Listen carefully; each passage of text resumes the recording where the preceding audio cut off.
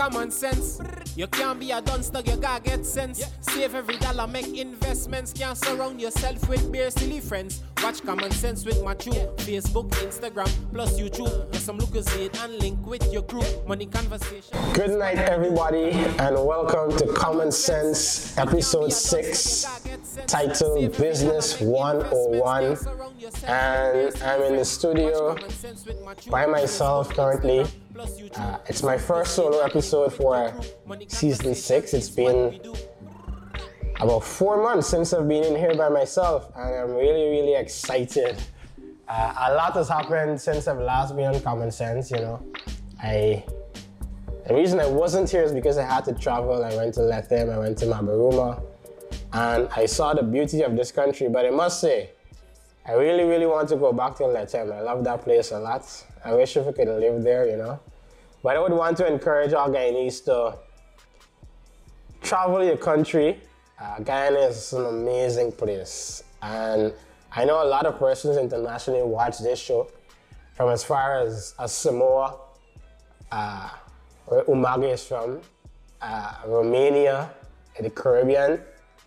Guyana is one of the most, if not the most beautiful country in the world. And I would want to encourage you guys to check out Guyana. But I'm not here to talk about Guyana. I'm here to talk about business and entrepreneurship. But before we get there, I must acknowledge or speak about a few current issues.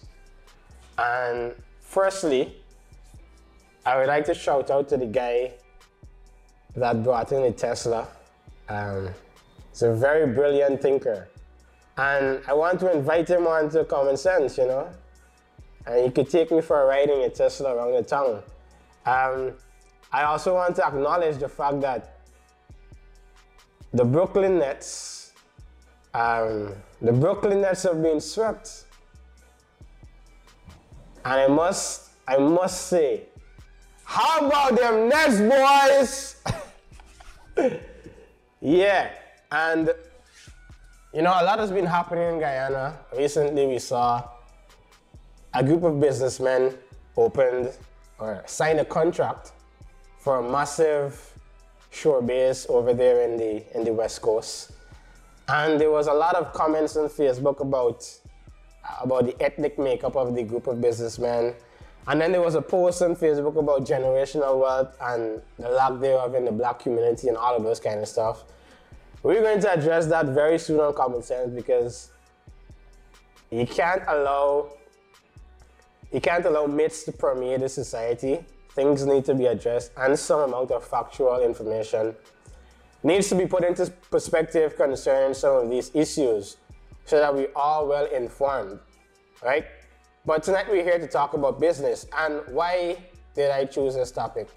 To be honest, this week we were supposed to talk about insurance. I had my insurance specialist set and ready, but I attended an Investor-Town pitch competition on Saturday, and I was partly surprised by some of the things that I heard and I saw, in a good way, I must say. It had some tremendous presentations, but I also saw some deficiencies in the business education, the business acumen that Guyanese possess, and I just wanted to touch on a few stuff coming out of that. So I asked them to push it back, and I wanted to address some stuff on Common Sense tonight. I must also say that, you know, Panjaz is going to be live on Sunday on Panjaz Concerts page at Facebook and Instagram. Ensure that you tune in and support my brother. Right? Panjaz is an extremely innovative and successful business thus far, and it will continue to grow. But I want to start off the conversation by saying that entrepreneurship is not for everybody.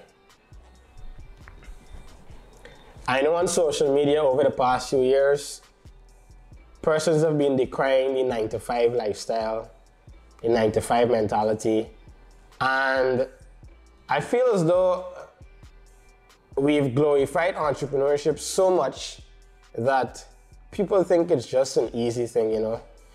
You wake up one day, you flick your finger, and you could just open a business and build a successful business.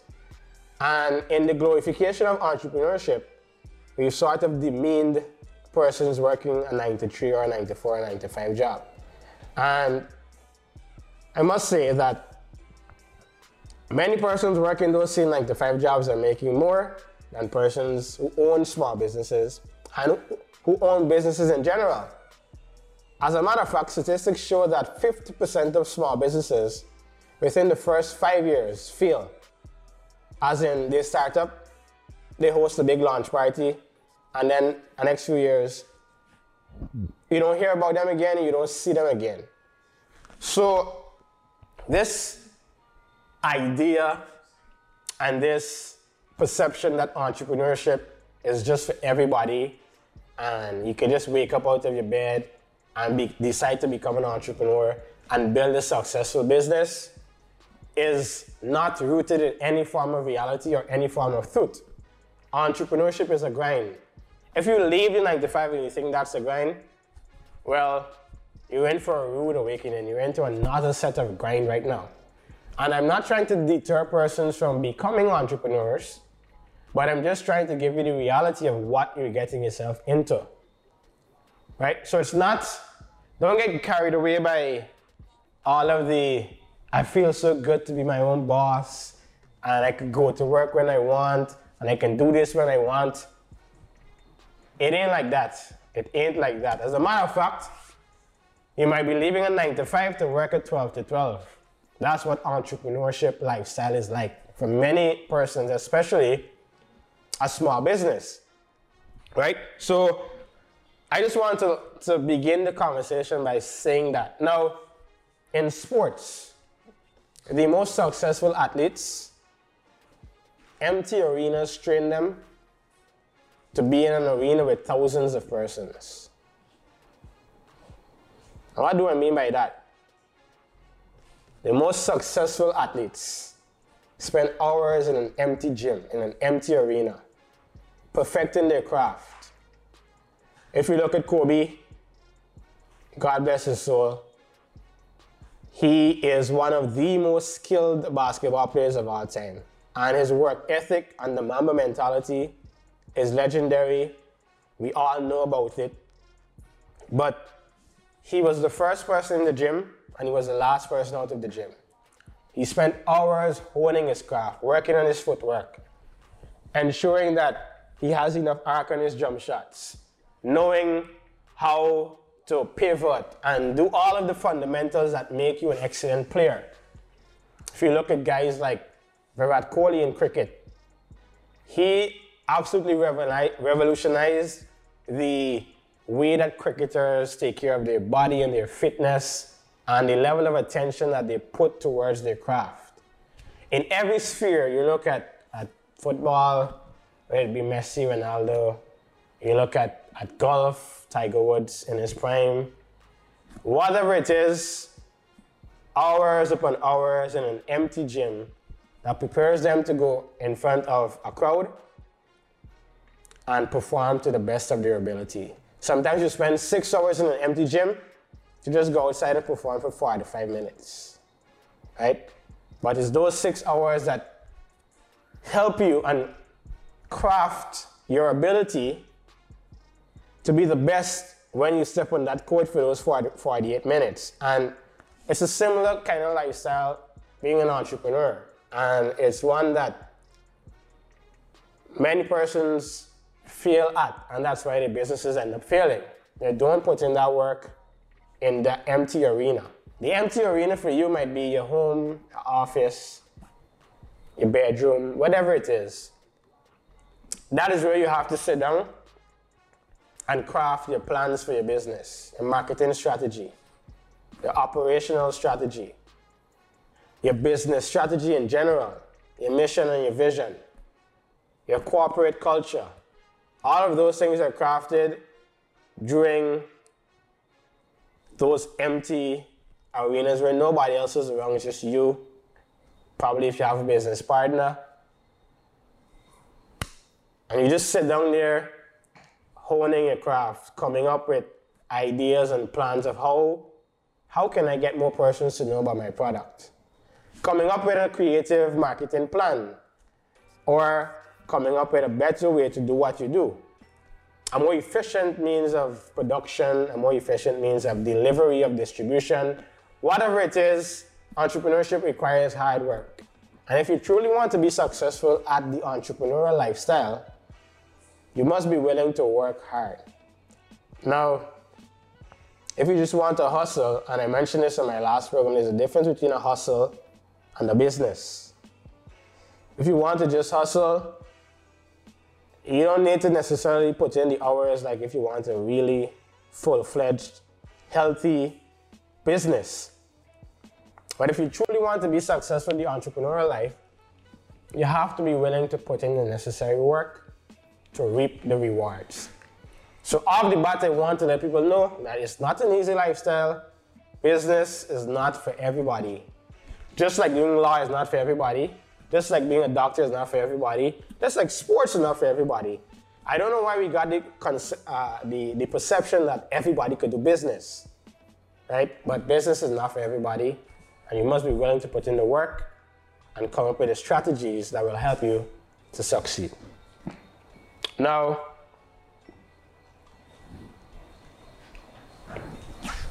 what will set you apart from your competitors? In business, we have something called a competitive advantage.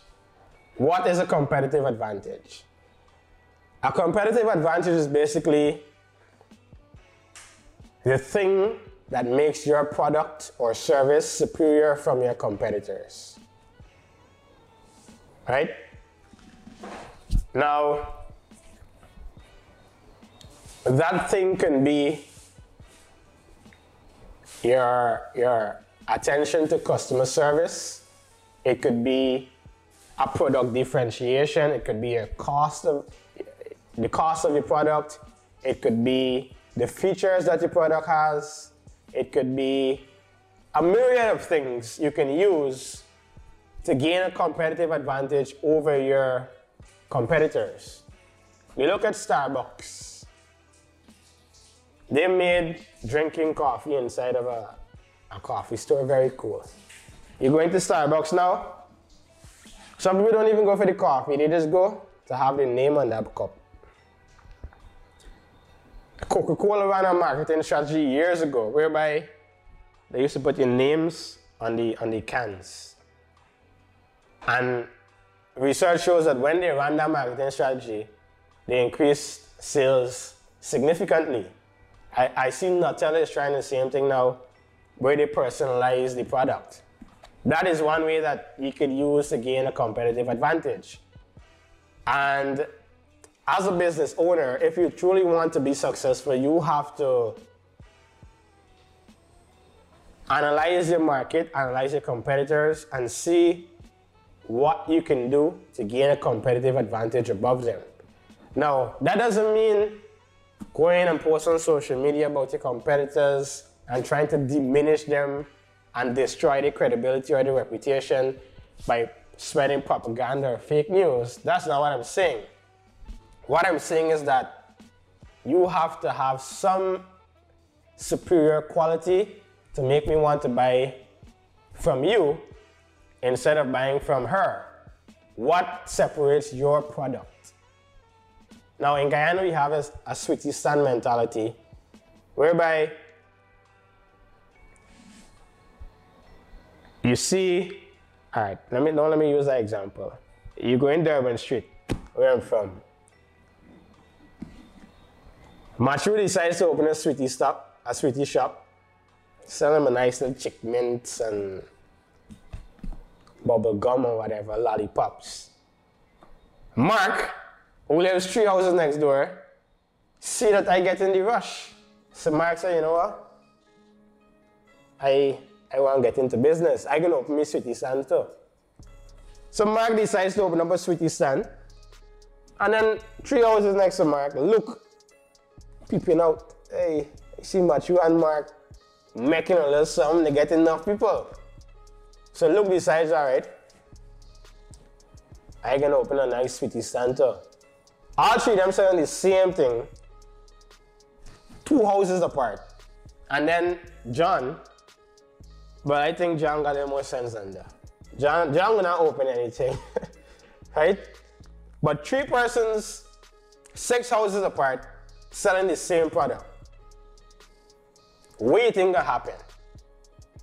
Eventually, profit for each one of them going to flatten out, right? Because if Matthew decides to lower his price to 120, Mark can do the same thing, and Luke can do the same thing, and it's just a small community, small amount of money that you could possibly make. That money is being now split between 3 persons, and ain't really making any sense. We have a sweetie stand mentality in Guyana, whereby you just look at somebody and you see they get in a rush and you assume that because they're getting a lot of sales, they're making a lot of money, so you're going to want to do the same thing. How many brunches have you seen advertised for the year? Brunch is the most popular thing now in Guyana. I don't know whether they're making money or not, but everybody is doing a brunch. I would hope that they're making money, right? But the sweetie stand mentality is not a profitable mentality to have in business, right? Now, I'm not saying if you see somebody open a business, it doesn't mean that you can't open a business like what they did. But you can't open and do the same thing that they're doing. You have to probably look at their weaknesses and you know what? Here's Sweetie Stan.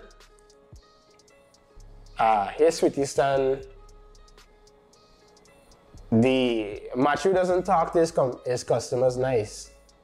He just dash the sweetie in the hand. Alright. I could probably have a better relationship with the customers, and maybe I can gain a competitive advantage over him because he's not treating them good. I might treat them good now. And you know what? Let me open that sweetie stand. I still don't agree with opening it, right? But at least you looked at one of his deficiencies and you try to implement that into your business to correct that deficiency to gain that competitive advantage. All in all, what I'm trying to say is that if you're going to start a business, ensure that you have some competitive advantage, because that is what will lead to profitability, and that is what will lead you to performing better than your competitors. Okay? Remember, and nothing is wrong with competition. Let me say that in business. Business is not Sunday school, right? Where everybody just come and clap hands and what's the name of the song? Father Abraham had many children or something like that. Can't remember the name of the song. But the point is, business is not like that. Business is a competitive field, and there is competition. Now, you don't have to be a cutthroat competitor, right? But obviously you're into business to make money, primarily. Of course, there are other objectives, but primarily your objective should be to be profitable. And in that case, you would want to gain a competitive advantage above your competitors. Now, I also do believe that there is enough in this country for everybody to eat, right? There's enough for me, there's enough for you. Right? So there doesn't need to be an acrimonious relationship between competitors. You can collaborate. If you watch sports, LeBron and Steph Curry went to 3 straight finals competing against each other. But during the All-Star game, LeBron picked Steph as his first pick for all of the years. Right? Competitors, but they're still collaborators. They still have good relationship. You can help your business partner if you see them struggling and stuff like that. We want to build that type of business environment in the country. Notwithstanding that, it's very important that you have a competitive advantage, right, as a business owner. Now, as a business owner, your profits will fluctuate. And one of the perilous mistakes that small business owners make is making decisions based on a peak period. So you start business, and the first 3 months, you see that you're getting the rush. You're making loud money. And you just decide because the first 3 months you're getting the rush and you're making loud money, this is the way things are going to be for the rest of your entrepreneurial life.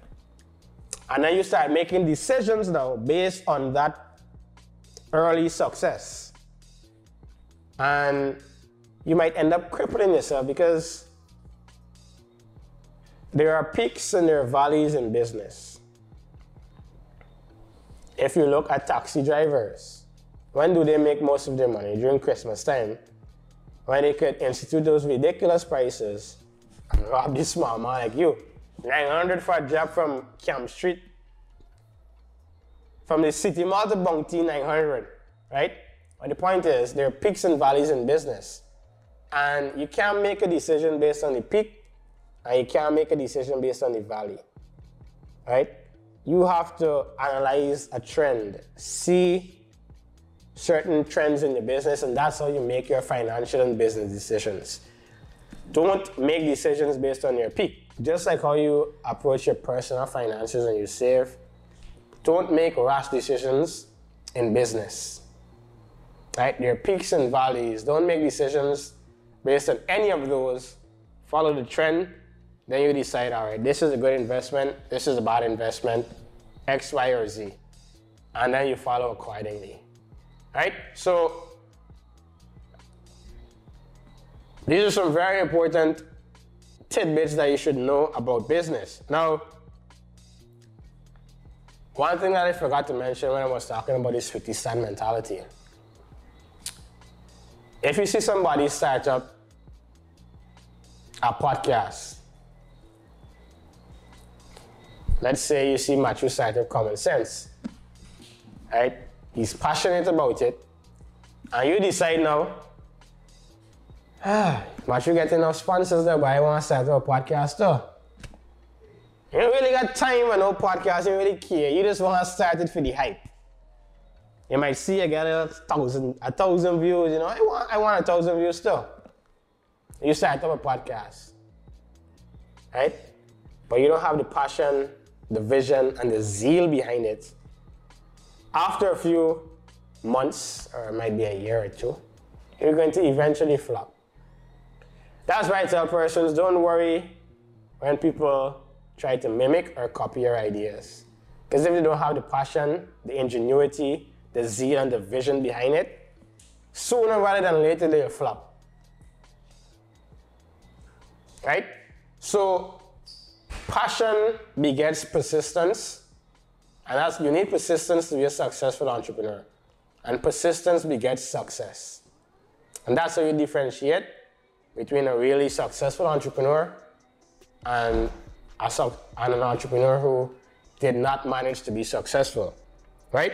So I want to quickly now touch on something that I would have touched on before in an earlier episode, but I want to channel it now to business. Something called Parkinson's Law. It basically states, as your income rises, your expenditure will rise to meet the rise in your income.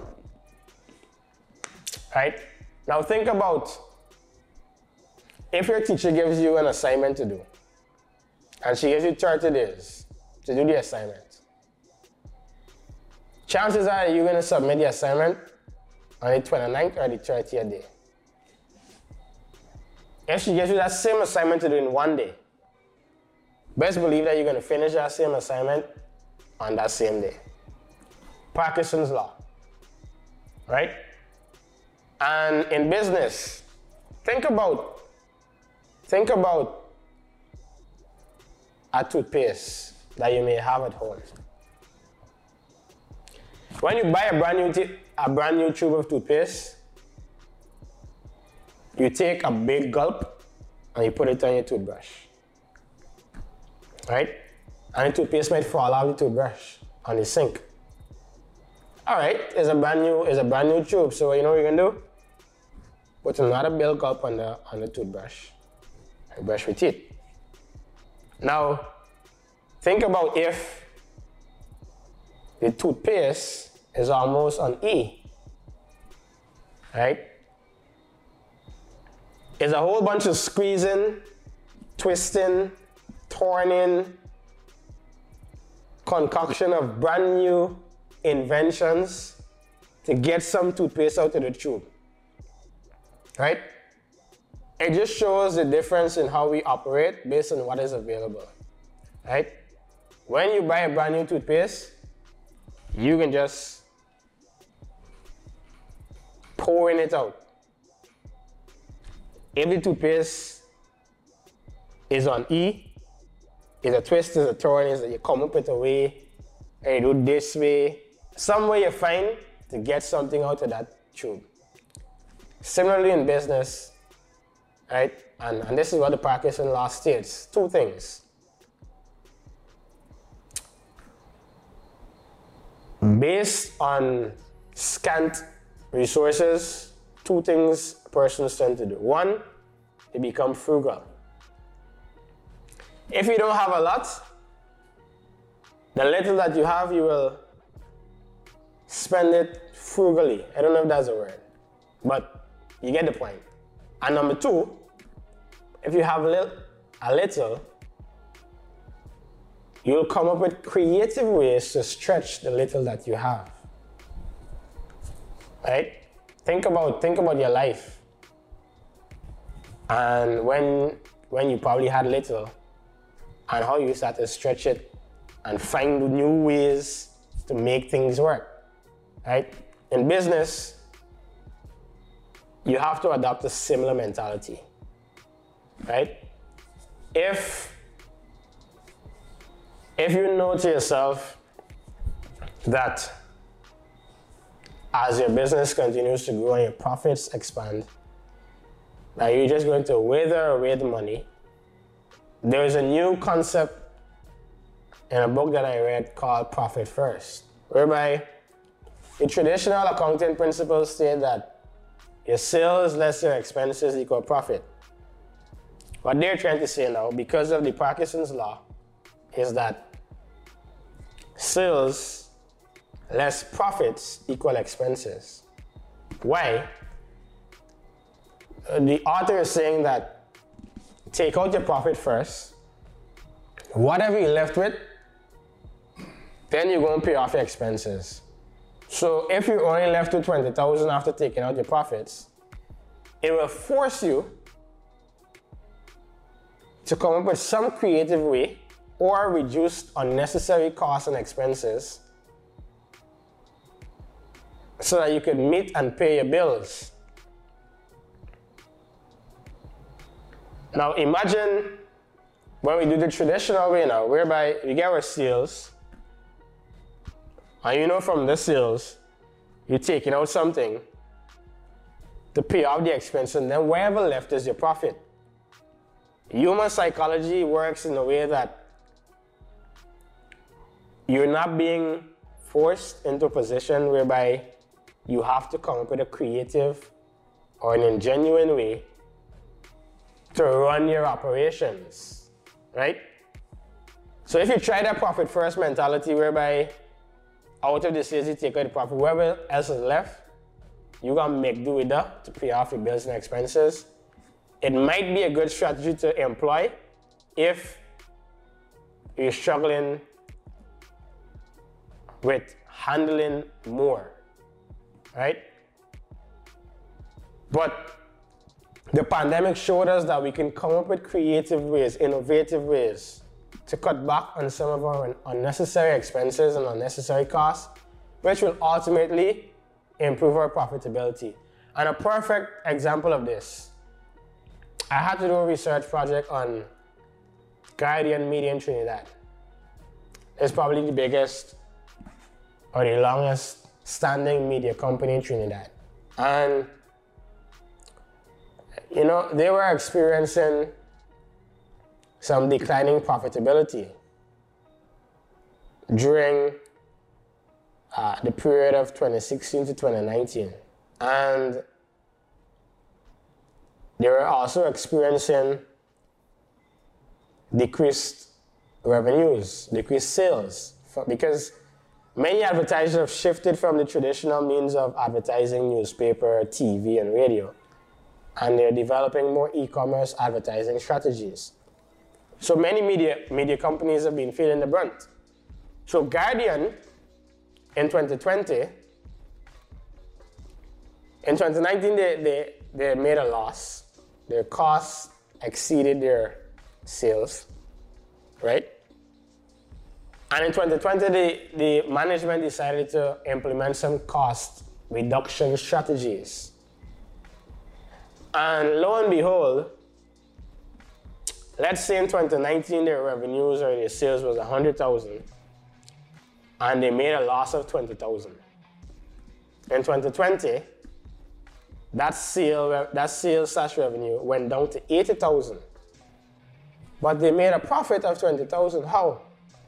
How can you make a profit and less people buying from you?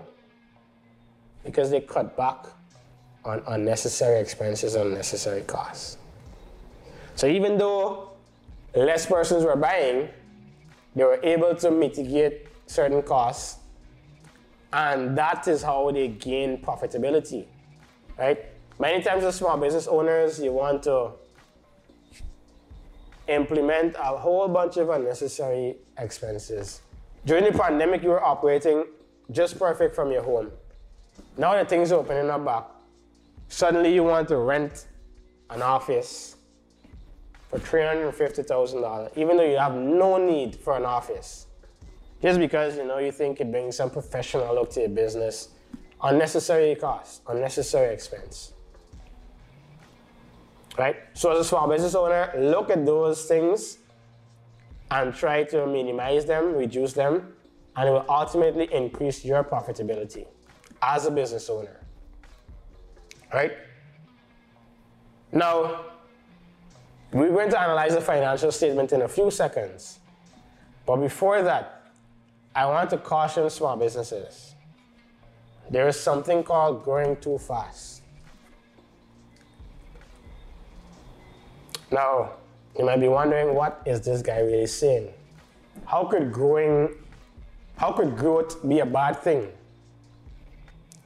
Many businesses have failed because they grew too fast. And let me explain why. Now, there are multiple factors as to why these businesses fail when they grow fast. One, they don't have the capacity to meet the increased demand. You launch a new cupcake on the market, right? Everybody likes this cupcake, right? And you started out with you alone and you had 100 orders per day. And these 100 persons went to tell everybody else about this amazing cupcake. And then you started to get 1,000 orders now. You were struggling to do 100 by yourself. Now you're getting 1,000 with no additional help. How will you be able to meet the increased demand if there is no corresponding help in the sense of an additional staff or a new machine or a new piece of equipment that will help you to meet the increased demand? So then what happens is that the other persons that the 100 brought on end up waiting long days for the cake because it's you alone and you don't want to tell nobody no. So then you start to alienate certain customers because they complain, look how long I gotta wait for me cake a whole week. Right? And then when it's you alone now and you don't have the cash flow or the capital to meet the increased demand, you have to start cutting back now and pinch on the flour. So you might be putting as much flour as you put for the 100 to cater for the 1,000. So then the quality of the cake now diminishes. And then when they get the cake now, they want to know, what this man really tell me about this cake ain't ready yet? And then they go and post on Facebook, Matthew Gaul's cupcake is a fraud. Doesn't taste as good as advertised. And then bad publicity starts to hit your business, And then that increased growth ends up becoming detrimental to the progress of your business. Then there is an alienation from your customers. When you had 100 clients, you used to build a good rapport with your customers, had a good customer service relationship. Now, because you grow so expeditiously, you can't meet 1,000 people, you can't meet 10,000 people. So that aspect of the business that gave you competitive advantage in the beginning is lost, right? Because you don't have that relationship with the new customers, and you didn't put the systems in place to be successful when your company eventually grows. And that's where many of us fall. Don't wait until you grow to put the necessary systems in place. Put the systems in place in anticipation of growth, so that when you do grow, you're not scrambling and you end up messing up that growth, which impedes the success, the long-term success of your business, right? And then sometimes this ego gets the person's head. The business starts to experience some level of success, and they feel as though they have the Midas touch and they're gods. And they could talk to you how you want, treat you how you want. You know something that baffles me about Guyanese businesses? You would call a taxi service every day, right? A loyal customer. And instead of treating this loyal customer better and developing a good relationship with them, the more loyal you become, the worse they treat you. Imagine I call a taxi service every day for a year, and I still got to wait a half an hour for a taxi. No relationship has been built, and then when the taxi comes, you gone to the wrong location, I got to walk up the road from Mitty. When all it takes is for the taxi service to build up a nice database, you know your frequent customers, try to keep them pleased. What happens is that you start to take your frequent customers for granted. So you think you could do whatever you want, though, and they can continue supporting your business, right? And then they become frustrated by your poor treatment, and they go make a post on Facebook, and then your reputation for your business starts to become solid. Right? But it's very important that you don't grow too fast, unless you have the necessary systems in place to handle that growth. Think of businesses in Guyana. And I could give you a perfect example. And this is by no means to ridicule business or the business establishment, but look at Grill King. When Grill King first came out, you couldn't find parking on Mandela Avenue. Everybody wanted this new product, a barbecue with a plantain or a potato and a nice cheese on it, right? And then a few months after, the worst thing that a lot of businesses do, after they get an increased demand, they want to increase the prices. So they started out at 600. Now, for no reason, there wasn't any increase in the raw materials, there wasn't an increase in the rent or whatever it is. For no reason, they just believe because they get enough people now, we can put on an extra $400,000. Right? When they had the initial rapid growth though, no systems were put in place to handle continued growth. So, the service that you get started to diminish. You used to get 10 fries and 10 barbecue, now you're getting 8 fries and 8 barbecue. And you're paying more for less. right? We think can eventually happen. The customer base will erode because they didn't have the systems in place to handle the increased growth, right? So ensure that you have the systems in place in anticipation of the growth so that you can handle it when it comes and that growth don't end up destroying the entire business. There are many case studies in America, thousands, that you can use whereby a company grew too fast.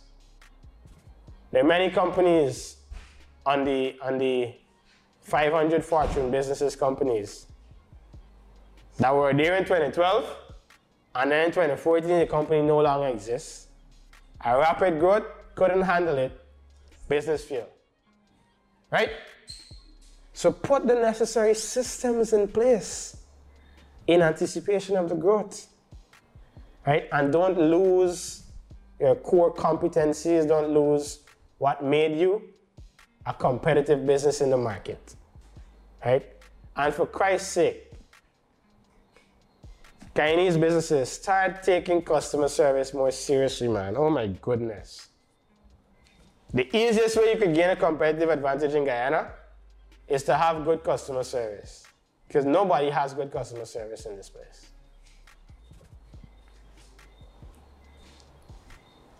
You go for buy a piece of chicken, and the cashier dash it in your hand. Look, kalang your way. You call a taxi, and the man show up without any jersey on, got on a boxer, playing lewd, explicit music, and you granny going in the car, and you ask you to turn on the music, and you said it's me car. A lot of businesses over the next few years, if they do not improve their customer service, will fall by the wayside. Because them boys that come in from international places have mastered the art of pleasing their customers and making them feel like prized possessions. And if we as Guyanese don't eventually get with the drift, we will drift away. And don't blame the government, and don't blame foreign businesses with access to this and access to that. When all you could do is just improve your customer service, treat people nice, and people will support you. Right? Improve the quality of your product. Why can't we have a taxi service in Guyana where everybody's properly dressed? And when you go into the car, they tell you good morning, welcome. And you don't got to hear about who gave blow, and who left who sleep with who child mother, and all them kind of stories. Why is it so hard for a taxi service base to just sit down, come up with a nice database, come up with a corporate culture that your taxi drivers must maintain to be a driver at your base, and just have a professional outfit? What is so hard with professionalism in our businesses in this country? Right? And another thing, as a small business owner, you are the face of your business. Many times you want to hire people, and we didn't take the proper time to train them. You don't have any proper HR background, so you don't even know who you're hiring. And that person might not have the skills, the talent, the temperament that you possess, that you built your business on, and they just come with their lackadaisical attitude,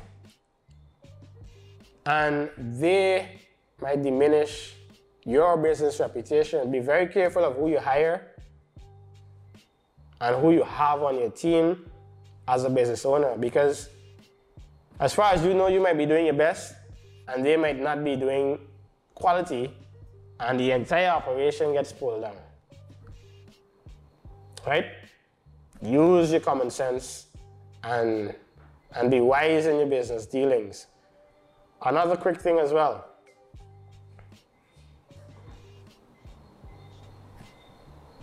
If you see your business is growing and you had 2 staff with 100, I know you get 10,000.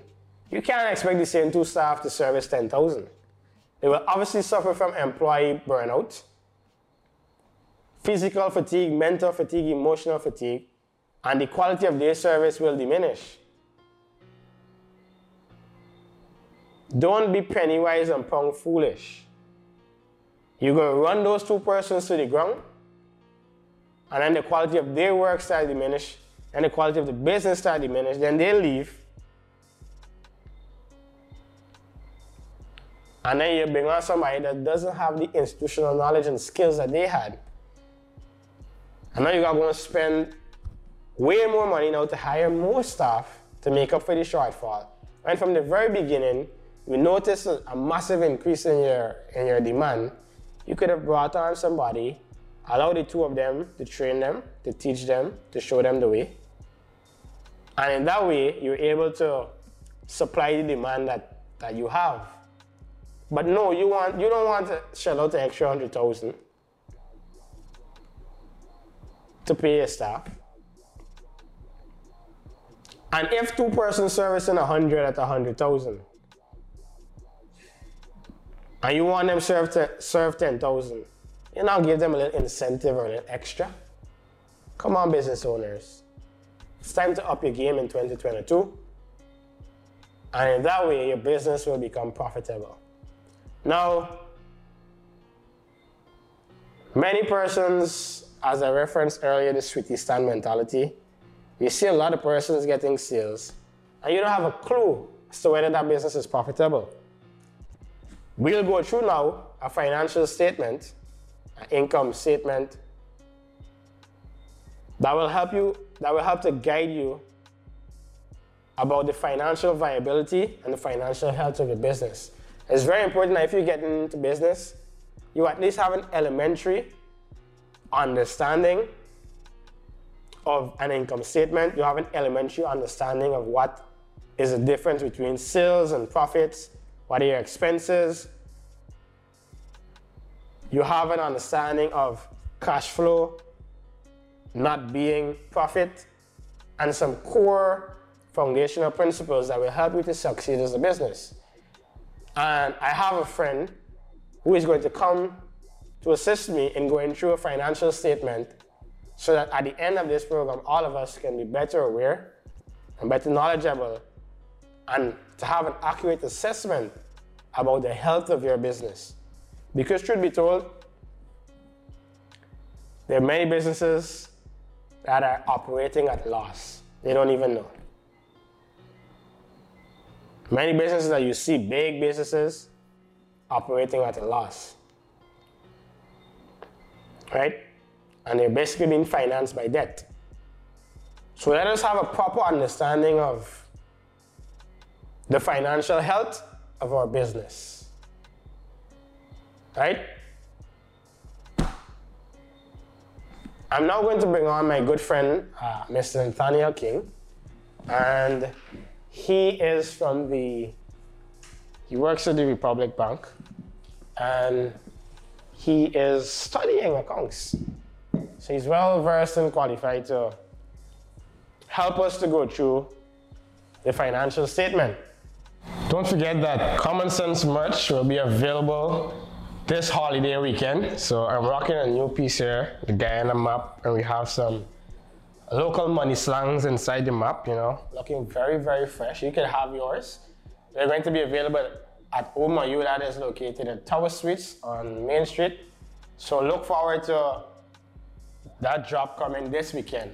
But before we get there, we're about to analyze the financial statement, see what is inside, and help us as business owners to properly assess the financial viability and the health of your company. Now, Nathaniel, why is it important for small businesses to have these financial statements in the first place? Well, Matthew, financial statements basically as you mentioned about earlier, are very important. They are a representation of how a company is performing. Basically, they're also what we call a businessman's, I would say, a language that they could actually use to analyze the performance of a company. And especially as you said earlier, a lot, and I agree with you, a lot of the small businesses we have here in Guyana have the sweetie stand mentality in the case whereby you see somebody open a sweetie stand and they want to do the same thing without carefully assessing what having a business really entails. But before we go into the financial statements, what I would like to implore to all small business owners is that before venturing into opening a company or a small business, the first thing you must have to do is plan. Plan to see who your competitors are, what is your market target, if it's senior citizens, if it's a case by you targeting vegetarians. Because, for example, let's take for example, if you're going into food, right? And okay, everybody is doing meat. One of the challenging things in the market right now is looking for persons who are selling vegetarian food. There's not really much persons selling vegetarian food. So you got to know certain things. You have to plan, and in planning, the financial statements is just a product of perfect planning, because to have a financial statement is basically a record of how your company is performing on a sheet of paper. So that's basically it for me. The importance of record keeping, because anytime small businesses start up and they might need a loan, they might need a grant, they might need something, there's no paper trail. Tell us about the importance of keeping good records.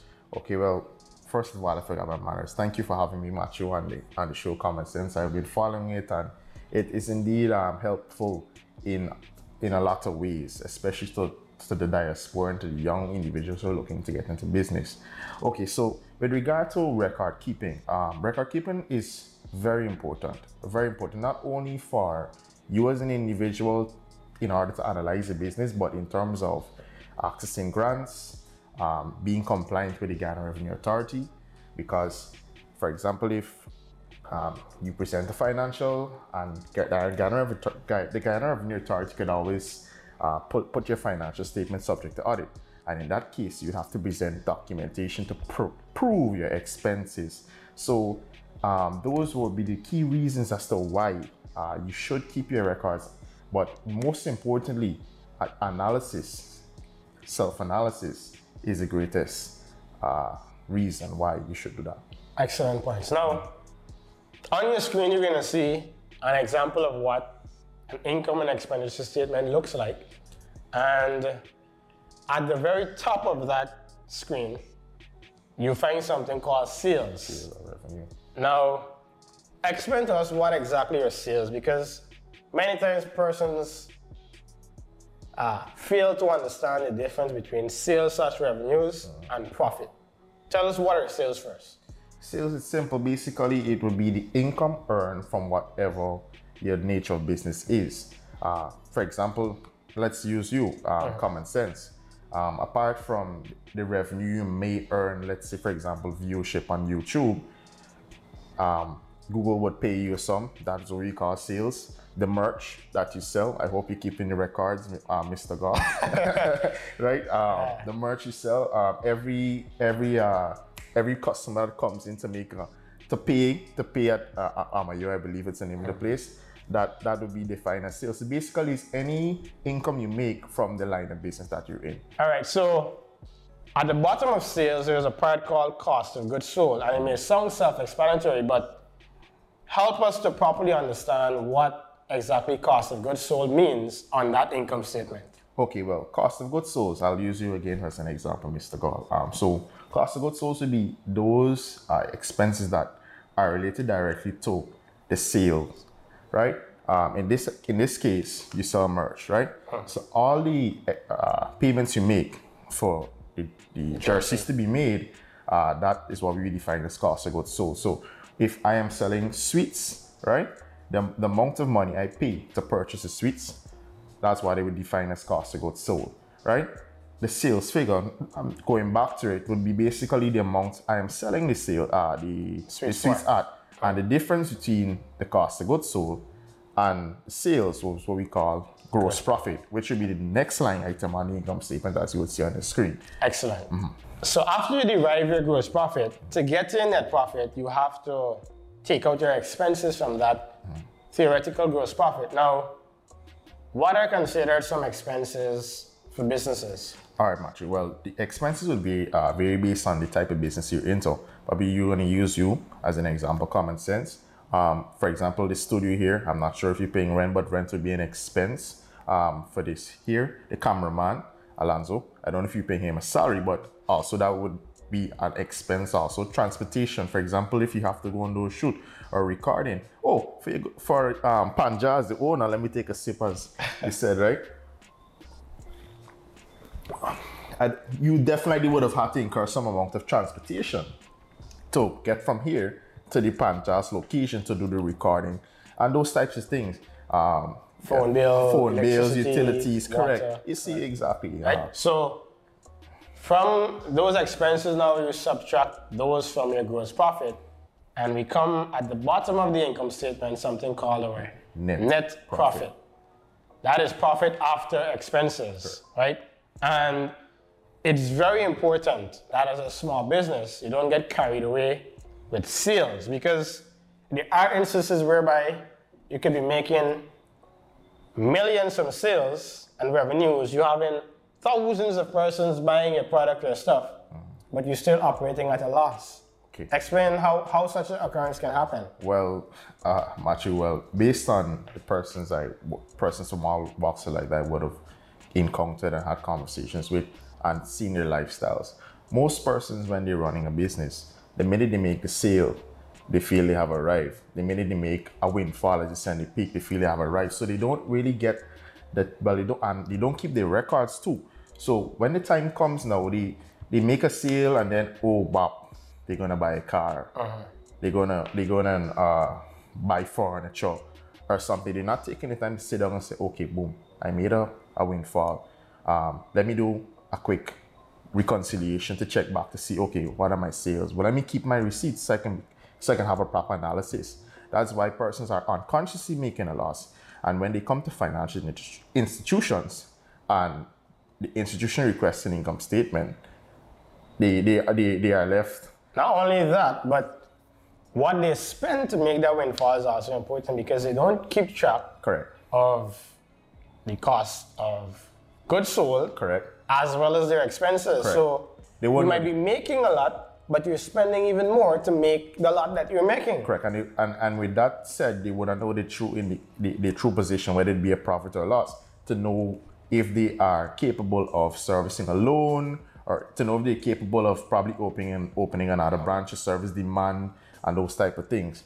And an important point you would have touched on also, as you said, you spoke on overgrowing, but the correct term was overtrading, whereby the persons get carried away by the demand that they get at the start, and they don't know how to manage that demand, and they go about opening, as you said, refer to Group Kings, opening various branches and then reducing the quality, increasing the price, and of course, well, I hope that's not the case for them, bleeding cash, whereby now persons now begin, okay, the demand is not as high as before, and they know they did not purchasing as much as before, and now the operating costs would become higher than what the profit is for the company. So those things they would have to take into consideration, and that's where persons unconsciously would start to feel the squeeze, as some people would say, because they make bad decisions and unconsciously they're not keeping record, and they would feel the squeeze financially. Definitely. So there you guys have it, a very simplified income statement, which shows us our sales, our cost of goods sold, our gross profit, our expenses, our net profit. And I want to implore small business owners, sometimes it's good to turn away some customers. That might sound crazy, right? But your reputation and your quality might suffer because you're handling too much that you're capable of handling. And in that sense, you end up eroding the quality of your work, and then your customer is unhappy, and their unhappiness might now be publicized and broadcasted, and it sheds a negative light on your business. Don't go all in just to make that extra buck and lose the quality and competence that you've become known for. Sometimes, if you could only handle 100, let persons respectfully know, look, I'm at my max, I can't handle it. Don't try to be Superman or Superwoman and go do an extra 50, and the extra 50, you're doing it on low to no energy.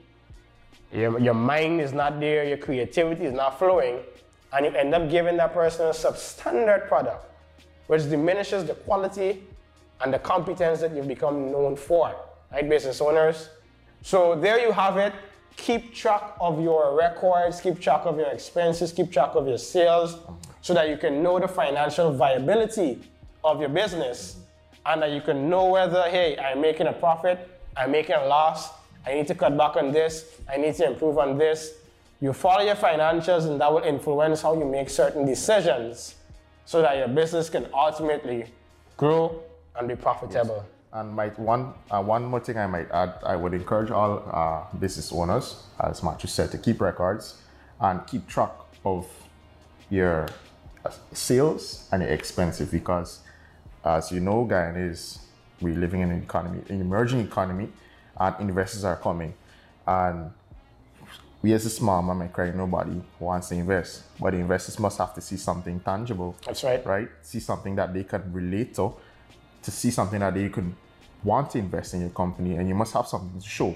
And if you don't keep records, you have nothing to communicate to those guys to say, hey, I'm gonna take a chance or take a shot at this person, right? So I would encourage all the small business owners to keep your records. It's very simple. All the revenue you made, if you don't want to do it once a month, take some time once a month. You can do it at the end of the year. Keep your receipts, add them up. All the sales, add them up. You title them, put them on the sales. All the items you're purchasing to keep the business going, you keep your bills. If you go into any shop or anything, you ask them for a bill. You keep your bills, add them up, put them on the cost of goods sold. You keep track of utilities, so you know how to make better decisions to enable the profitability of the company, and more so expand and get the generational wealth that so many of the young business owners desire and speak of. Right. You cannot accumulate generational wealth without proper planning and, of course, analyzing. Right? So that is it. Excellent points, Nathanael. And there you guys have it. Concise, excellent information on how you can properly manage and track your financial health of your business. Now, there's no excuse not to implement what you just heard. Because I hear many young people saying, oh, I don't have a software, I don't have this, I don't have that. You have Microsoft Excel, use it.